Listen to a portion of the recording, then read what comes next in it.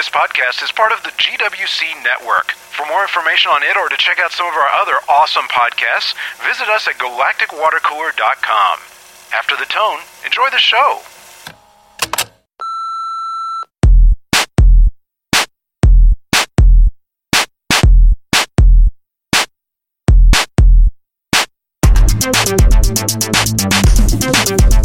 This is Modern Geek Podcast number 55, recorded September 5th, 2012. I'm Chuck.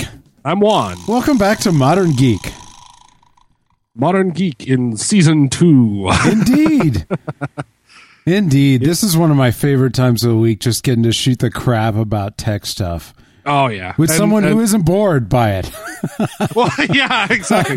You could shoot the crap about tech stuff with anybody, but they'll, have that glazed over look like, what are you talking about? And eventually they slowly, creep away like Peter Griffin, Yeah, yeah.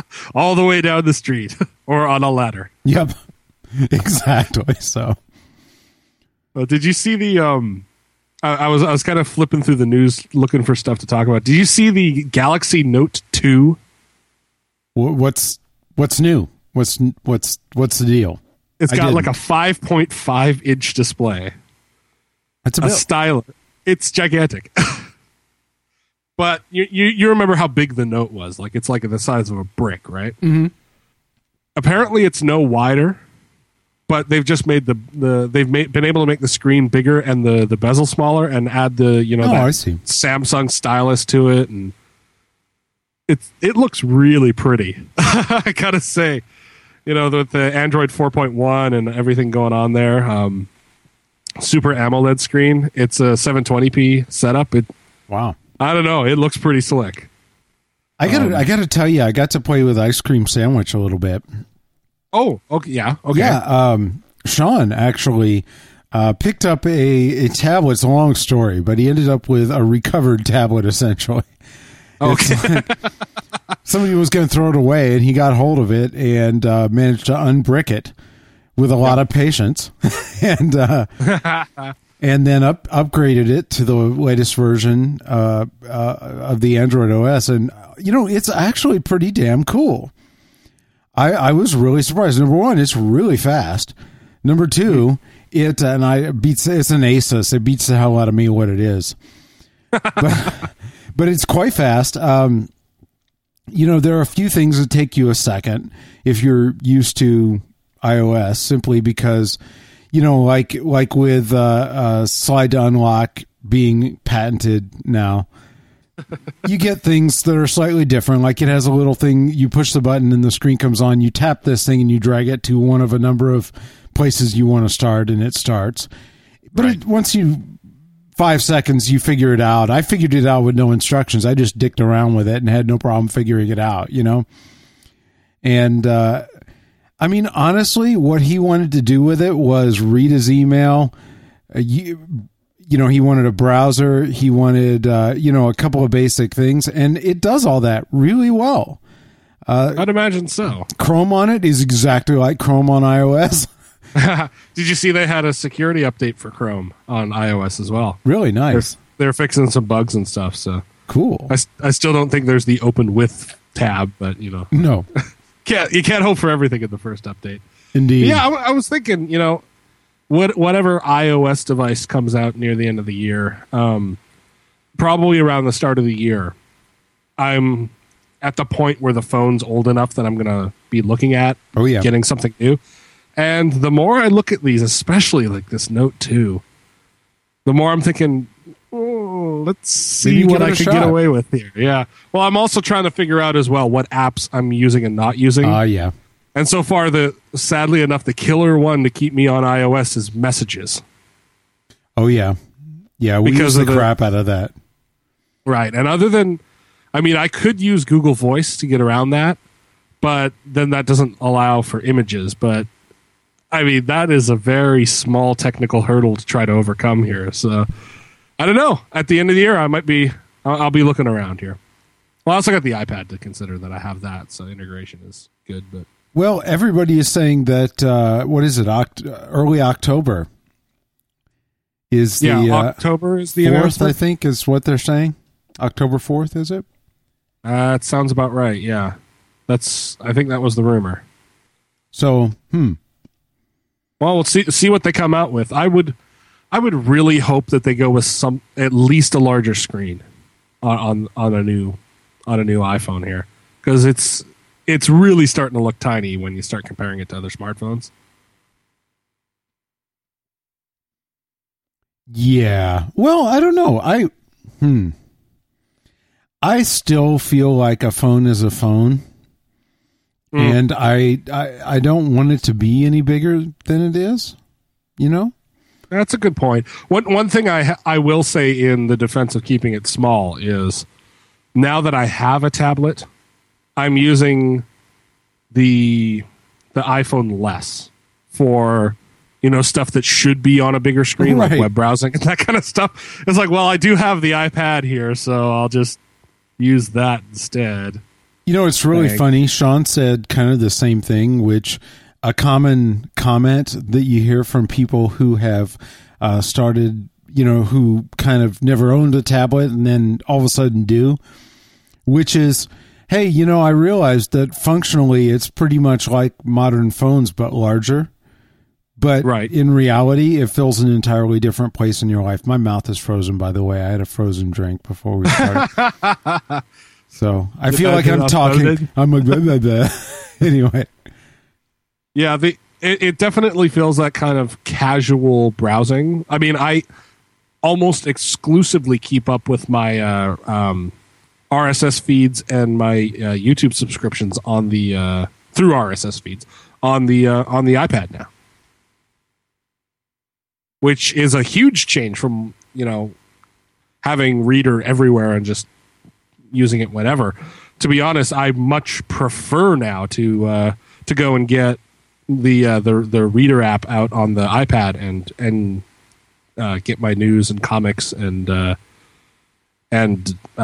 podcasts and stuff through there. So, have they updated the iPad version to be more like the iPhone version? Kind of. It's a slick interface. It still doesn't do everything that it should. To be honest with you, it's getting there, but it's one of those ones that's lagging behind.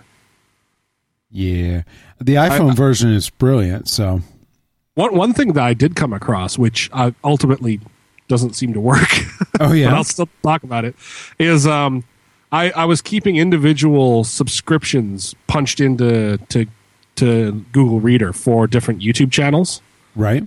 But then I also it was a bit of a hassle every time I couldn't just follow someone. I had to then, follow, then copy their link and go and paste it into that, RSS template or whatever. Right. And that was a problem. But then I found this thing that says, okay, take, as long as you have your list of subscriptions public on your YouTube channel, you can put it into the RSS feeder itself, and then it'll just be a single entry in there, and then you can just get them all. And I'm like, okay, well, that's pretty useful. And it updated, and it showed me, like the last, 20 that were there when I added it, and it doesn't update.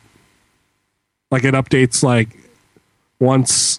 I've had it update, 3 times in the last 2 days, and then just not at all for like the last 12 hours.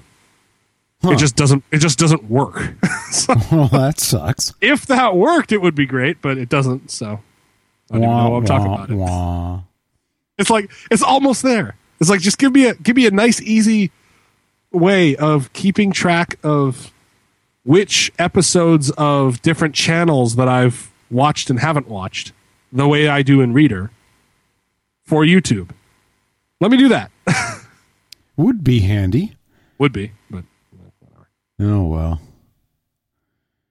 You remember that story I had back on the GWC news segment where they did that register fix to the probe that was out past Pluto? Oh yeah, right. A scary ass update. Yeah, well, the follow up was that they eventually did fix that. They basically reformatted the drive or whatever, and it was fine. But the register had just got like a cosmic ray hit it or something, and flipped it from a 0 to a 1. But what was even weirder is that I was reading this article about the space station, and they were upgrading a power system that is like a smart power distributes amongst different electronics on the space station. Right. And it had broken down a while back. So like you could turn it on and have it distribute power, you just couldn't control it.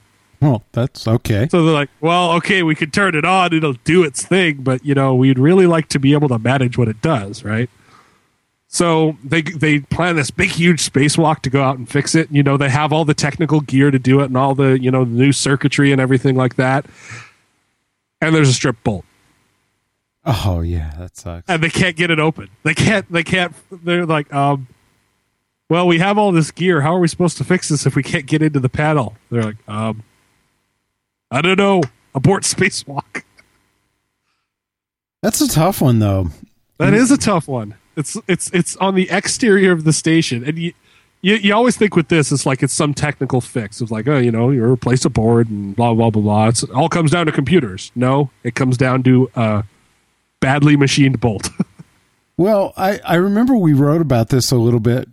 I think in the first year of Toolmonger, because we were talking about how the tools that they choose to use are kind of odd in those situations. I mean, like normally you would think, all right, you got a bolt. There's like 50 ways you can remove that bolt.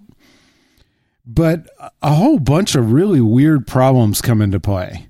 Like, like you have the whole issue of torque, right? Like, you apply it. Well, it applies to you too. So yeah, you turn the bolt and the bolt turns you. Yeah. It's not, it can be a bad thing. It's not like you stand on the ground, it's everything moves and you have to keep that in mind. Yeah. And then there are issues like sources of power or air for pneumatics or things like that. So believe it or not, a lot of the power tools, I'm making finger quotes here, are actually, clockwork. They're like spring loaded. You wind them up because it's far and away the easiest way to do things, Right. If you think about it, you can't go dead. You can't be like, oh crap, the battery's dead. Whoops. Like you said, it makes sense. I guess. There are all these. I don't know. It was really odd, and we looked into it a little bit, and it wasn't really exhaustive. But we had looked into why they made some of the kind of weird choices that they appeared to have made, and it was really interesting stuff. I think the other thing that you have to deal with is the fact that it costs so damn much to ship anything up that you're very careful with what you choose. Plus, you can only carry so much crap. So when it comes down to it, you can't take, just bring the roll away and, hey, when the bolt's stripped, get out an easy out and pull it out, We'll take the bolt out. We'll figure out what it is, and then we'll go to Home Depot for parts. Right. It doesn't quite work that way. Not so much, I'll take it down there, Yeah. A guy walking down the electrical aisle with the, Yeah, no, spacesuit on. Doesn't work. Yeah. So it's funny how often just dumb little things are the issue.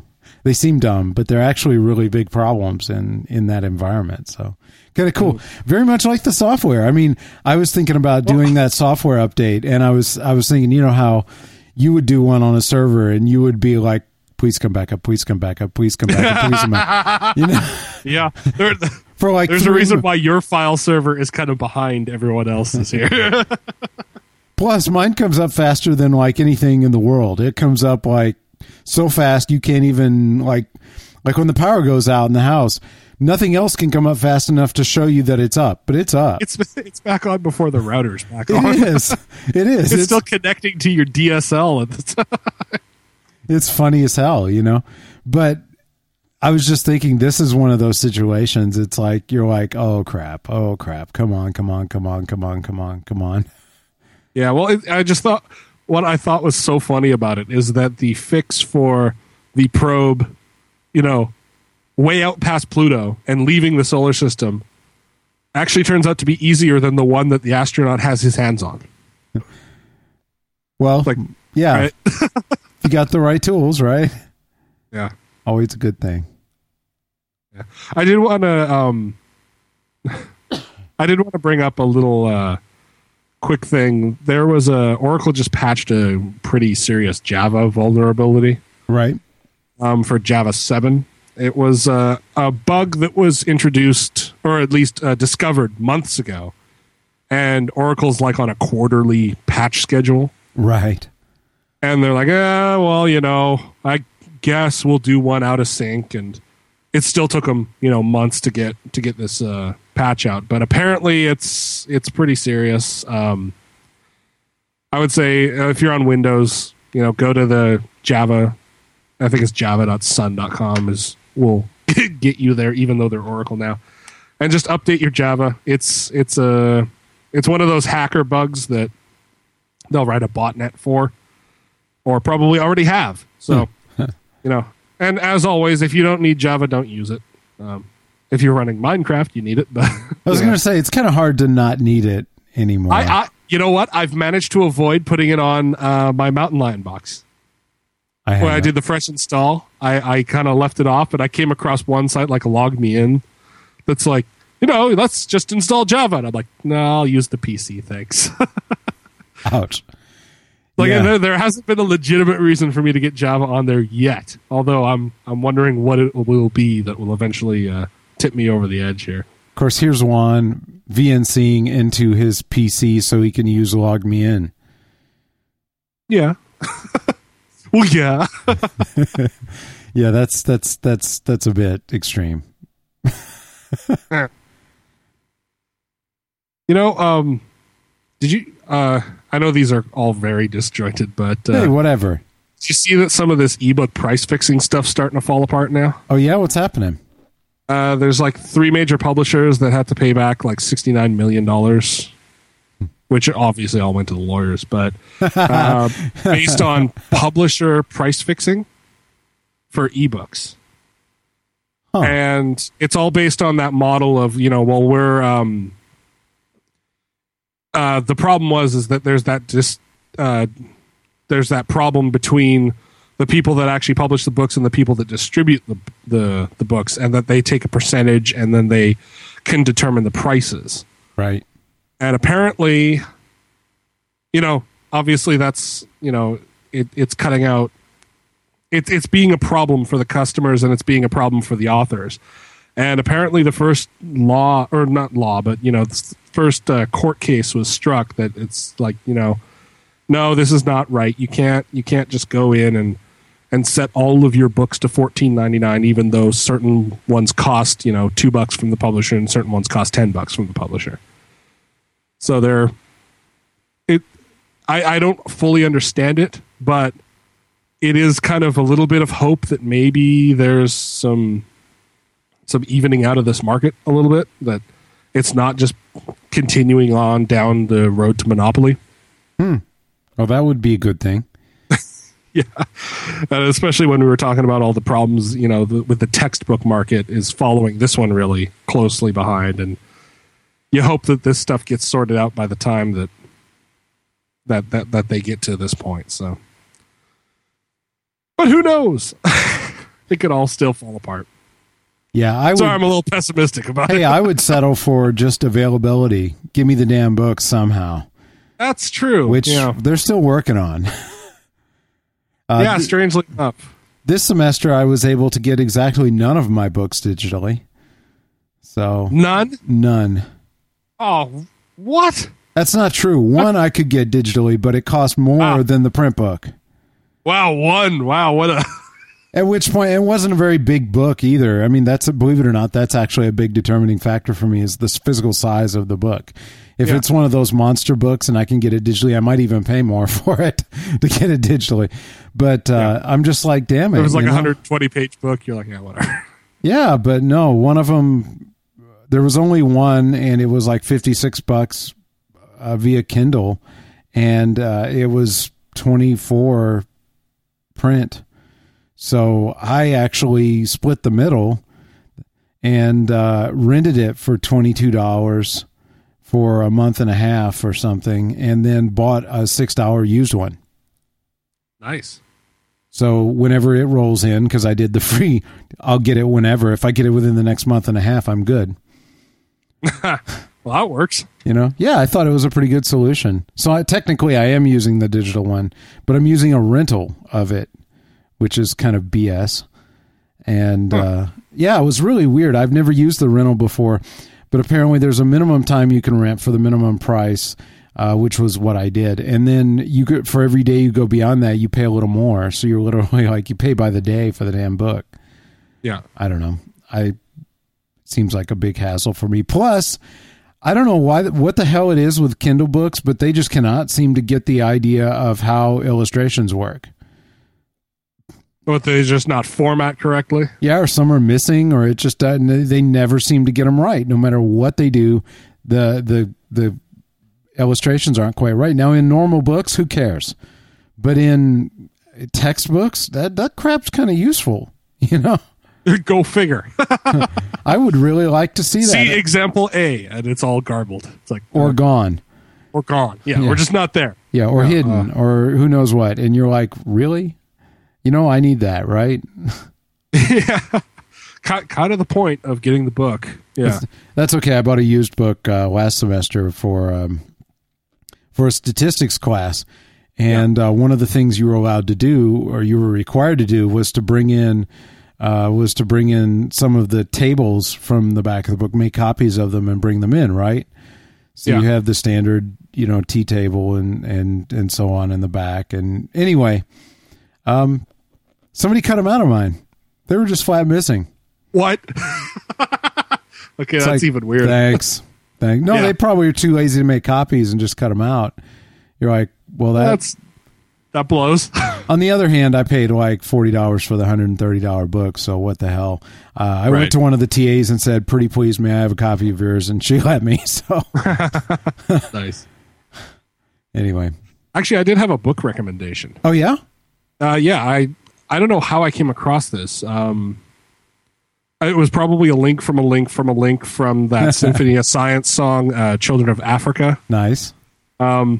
Anyway, have you ever heard of an author called Robert J. Sawyer? Yeah, absolutely. A Canadian sci-fi author? Absolutely, yeah. I've met him. Oh, really? Yeah, okay. A couple of times. Nice. Well, I read the first book out of the Neanderthal Parallax, which is called Hominids. Yeah, right. It's a really quick read, and it's available on Kindle, so I just picked it up and read it on the iPad, and I recommend it. It's a really cool story about a parallel Earth where Neanderthals came up as the dominant human, dominant species, and humans died out, and then our world and that world cross-talking between each other. Really? Yeah, and it's got this whole. It's very in depth and it involves quantum computing and as kind of a bridge device between the two universes. It's actually a really interesting read and very, very highly sciencey in it's got a lot of technobabble in it. Yeah. But it was a really quick read. I read it in the span of a day. But I'd say it's definitely worth at least picking up the sample and seeing if you like it. It seems to be. I liked it. I don't know if you remember that brief TV show Flash Forward. That rings a bell, but I don't think I ever saw it. It was based on a novel, and the novel was much more interesting than the show. Actually, the idea was that there was this moment where, for I can't remember, a minute or 90 seconds or whatever it was, everyone kind of fell unconscious and actually lived that amount of time from a point far in the future. Okay. And it really screwed a lot of people up, of course, because they saw things that maybe they didn't want to see or did want to see, or right, I heard about this, and then people that didn't see anything. Yeah, it's like, well, was I dead? Right. Exactly. Were you asleep or what happened? And I got to go back and watch that. That was based on a book, though, you said? Yeah, forget that. Just read the book because it's by Robert Sawyer. Oh, okay. Yeah. Well, I'm definitely going to go at least check out the other two books in the series because it's a really great read. And I guess I'll just kind of span out from there. I never got into the show, but I read Flash Forward. I read the novel, and I enjoyed it quite a bit. Nice. I mean, yeah, and he's kind of an interesting guy. He came and spoke at UTD. Oh, okay. I don't know, maybe 4 years ago. And actually, one of Audra's professors at the time, who was on the podcast briefly, Tony Daniel, Okay, was there, and we all ended up hanging out afterwards. So he seems like a nice guy. Nice. Well, he certainly writes very technical.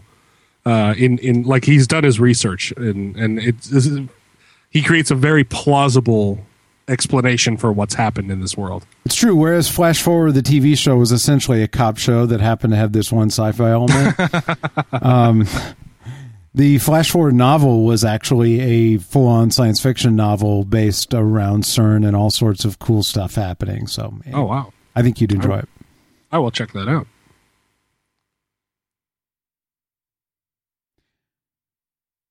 Well, I know you wanted to talk a little bit about some of the crazy uses for old iPhones, since we actually both have a pile of them at this point.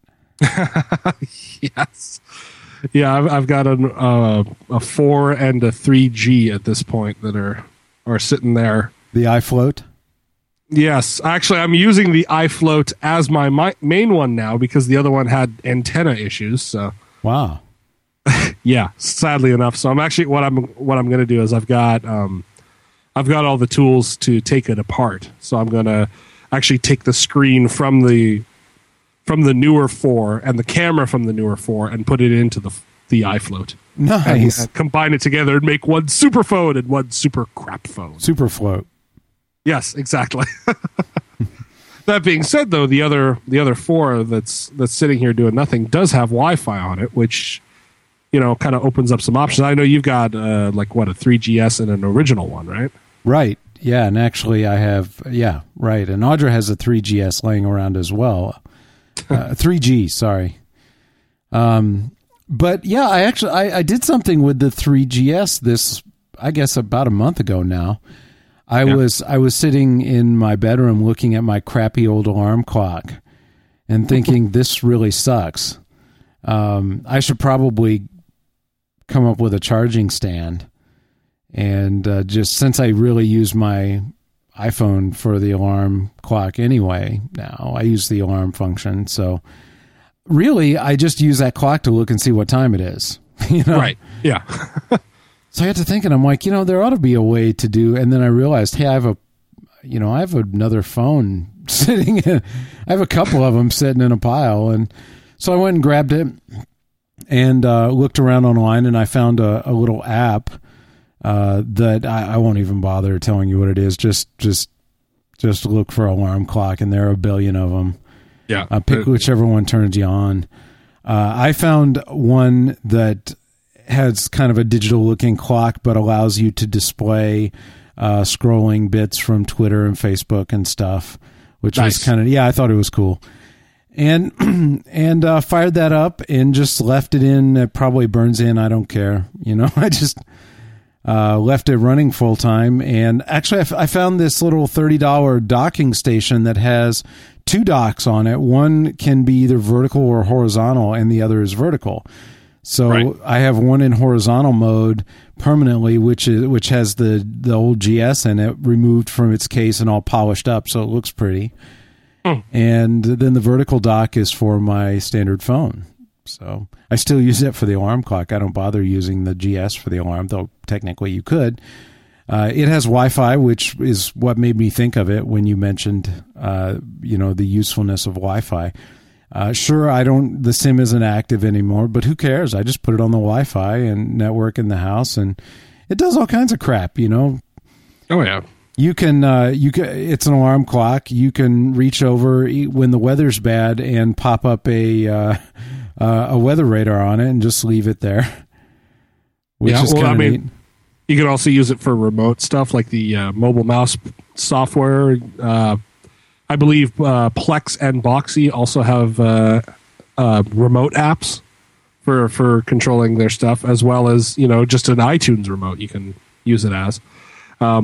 One thing for people that would leave it plugged in and going, and especially if it's an old iPhone, would be to jailbreak it and put on an app called Flux. And what it does is it lets you modify the color temperature of the I need to do display. That. I need to do that bad. It's relatively trivial to unlock older iPhones at this point. And the good thing about that is that this app that goes on there, you can actually program it. It's really cool. You can it asks for your location information, and it does that so it knows when sunrise and sunset is. Oh, nice. So as the sun goes down, the temperature will adjust from 6,500K, down to you can go all the way down to like 2,300K if you really want, but like 40, 42 is probably pretty good, and you can have it, and you can set the high and low of the color temperature, so that as it gets darker, the temperature of the light adjusts. So that way you don't get that that blue light that usually keeps people up, and is a piercing light in the dark. Right.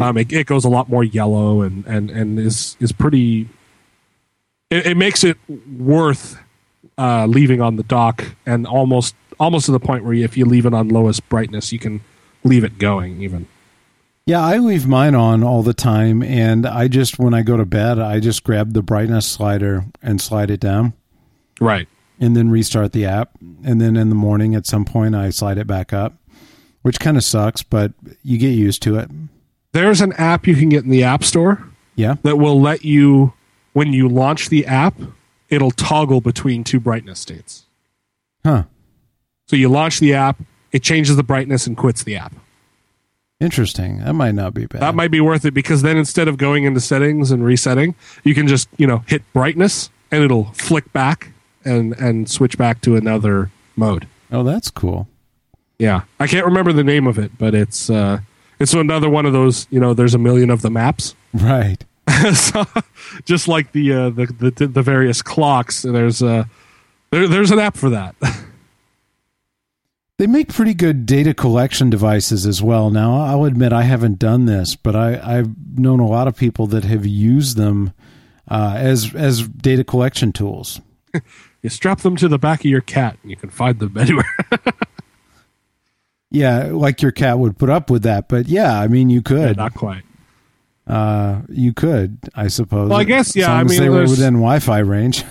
If you wanted to use it as like a dedicated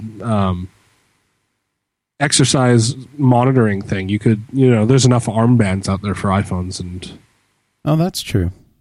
You could use that, or I suppose you could also have like. If you wanted to mount one on your bike but didn't really trust yourself to keep it protected, right? That might be a good use for an old iPhone, is to have it as the bike one, that if you do take a tumble and the screen gets a big crack in it, you're really not crying about it. Actually, I have a pretty decent case. I don't really use it anymore ever since I got the Garmin 910. But right, yeah, which is awesome, by the way. But I had a case that's fairly beefy. It looks like it would take a pretty good chunk. Well, I dumped the bike with it on there one time. Oh, really? Yeah, okay, well, it was okay. Yeah. So, I almost broke my hand, but it was okay. Save the iPhone. Broke my hand. Hey, yeah, important stuff. Yeah. Save the $700 iPhone and go and get a $5,000 hospital bill, right?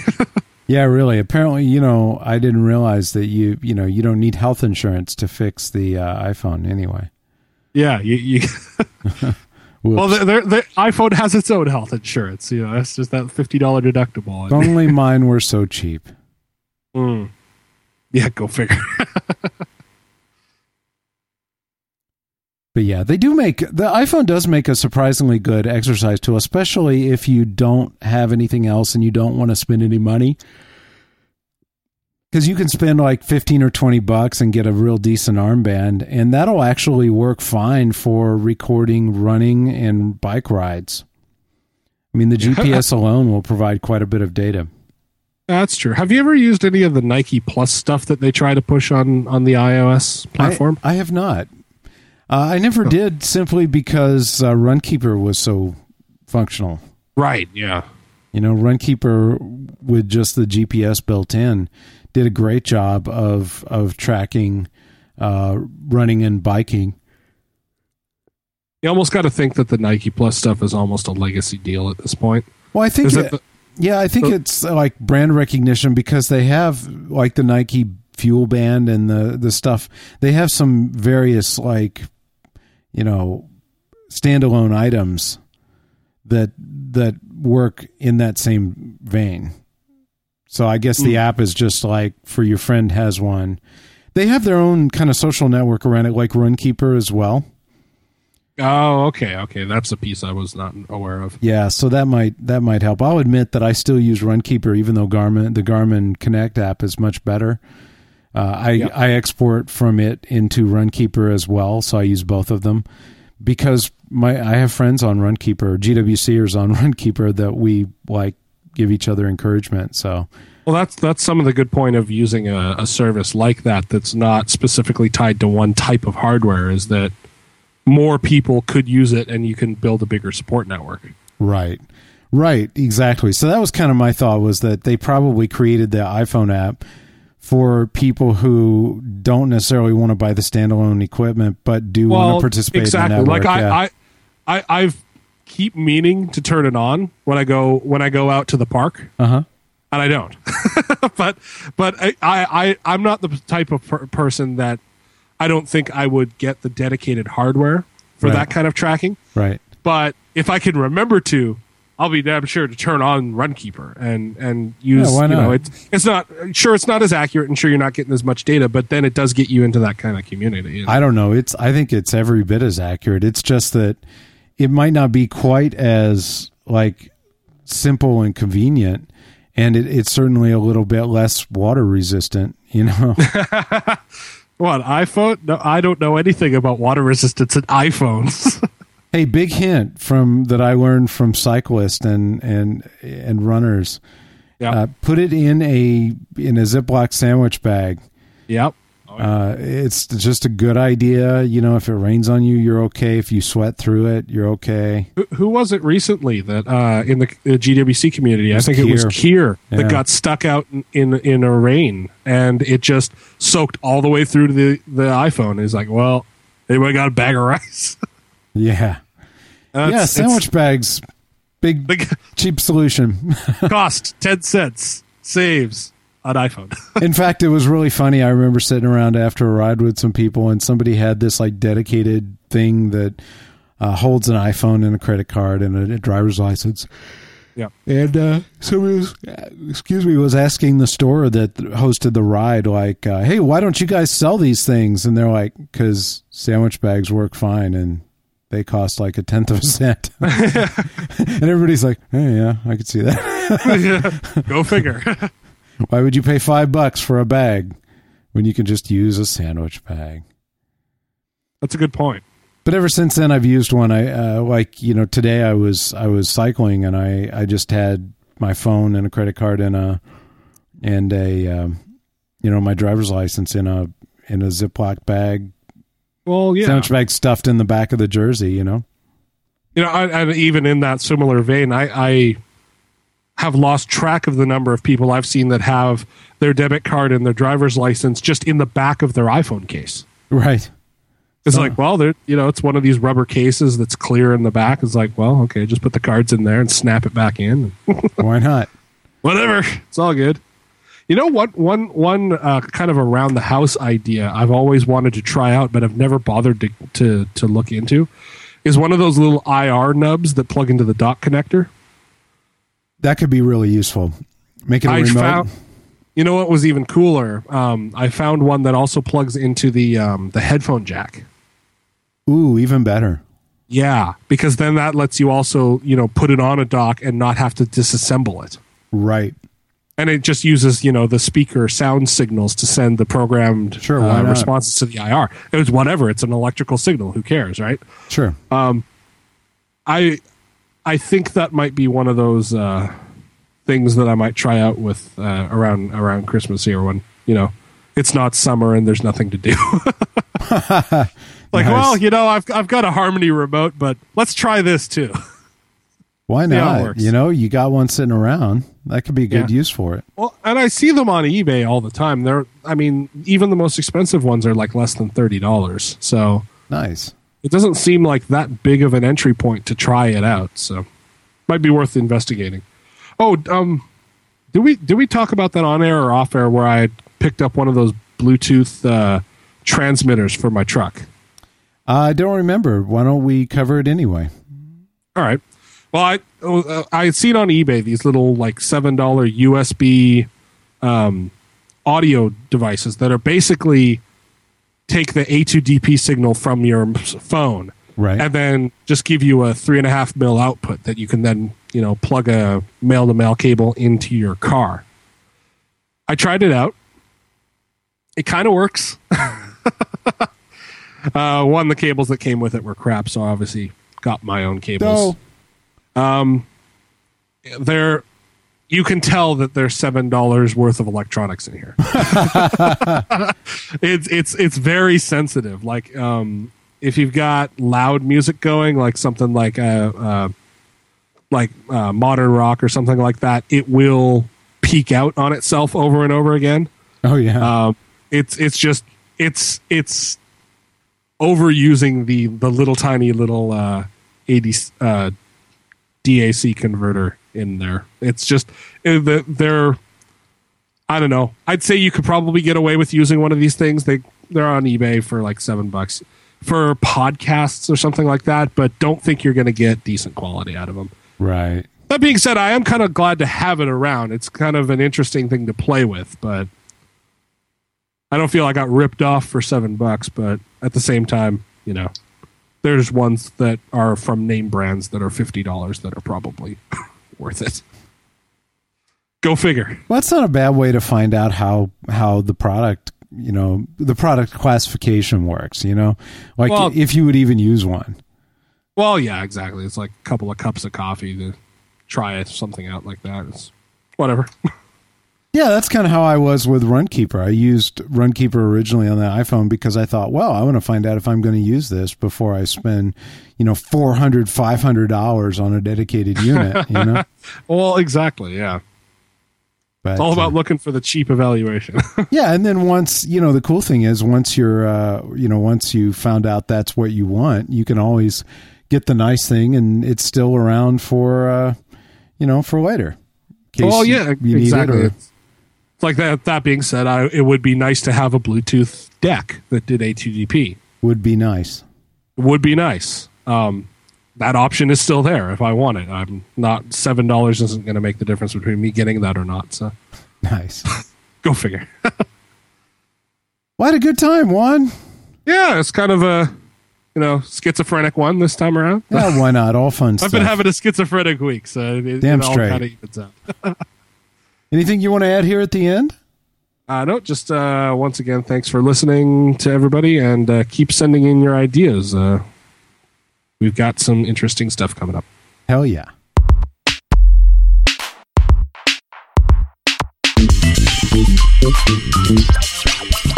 From everyone here at Modern Geek and GWC, thanks for listening.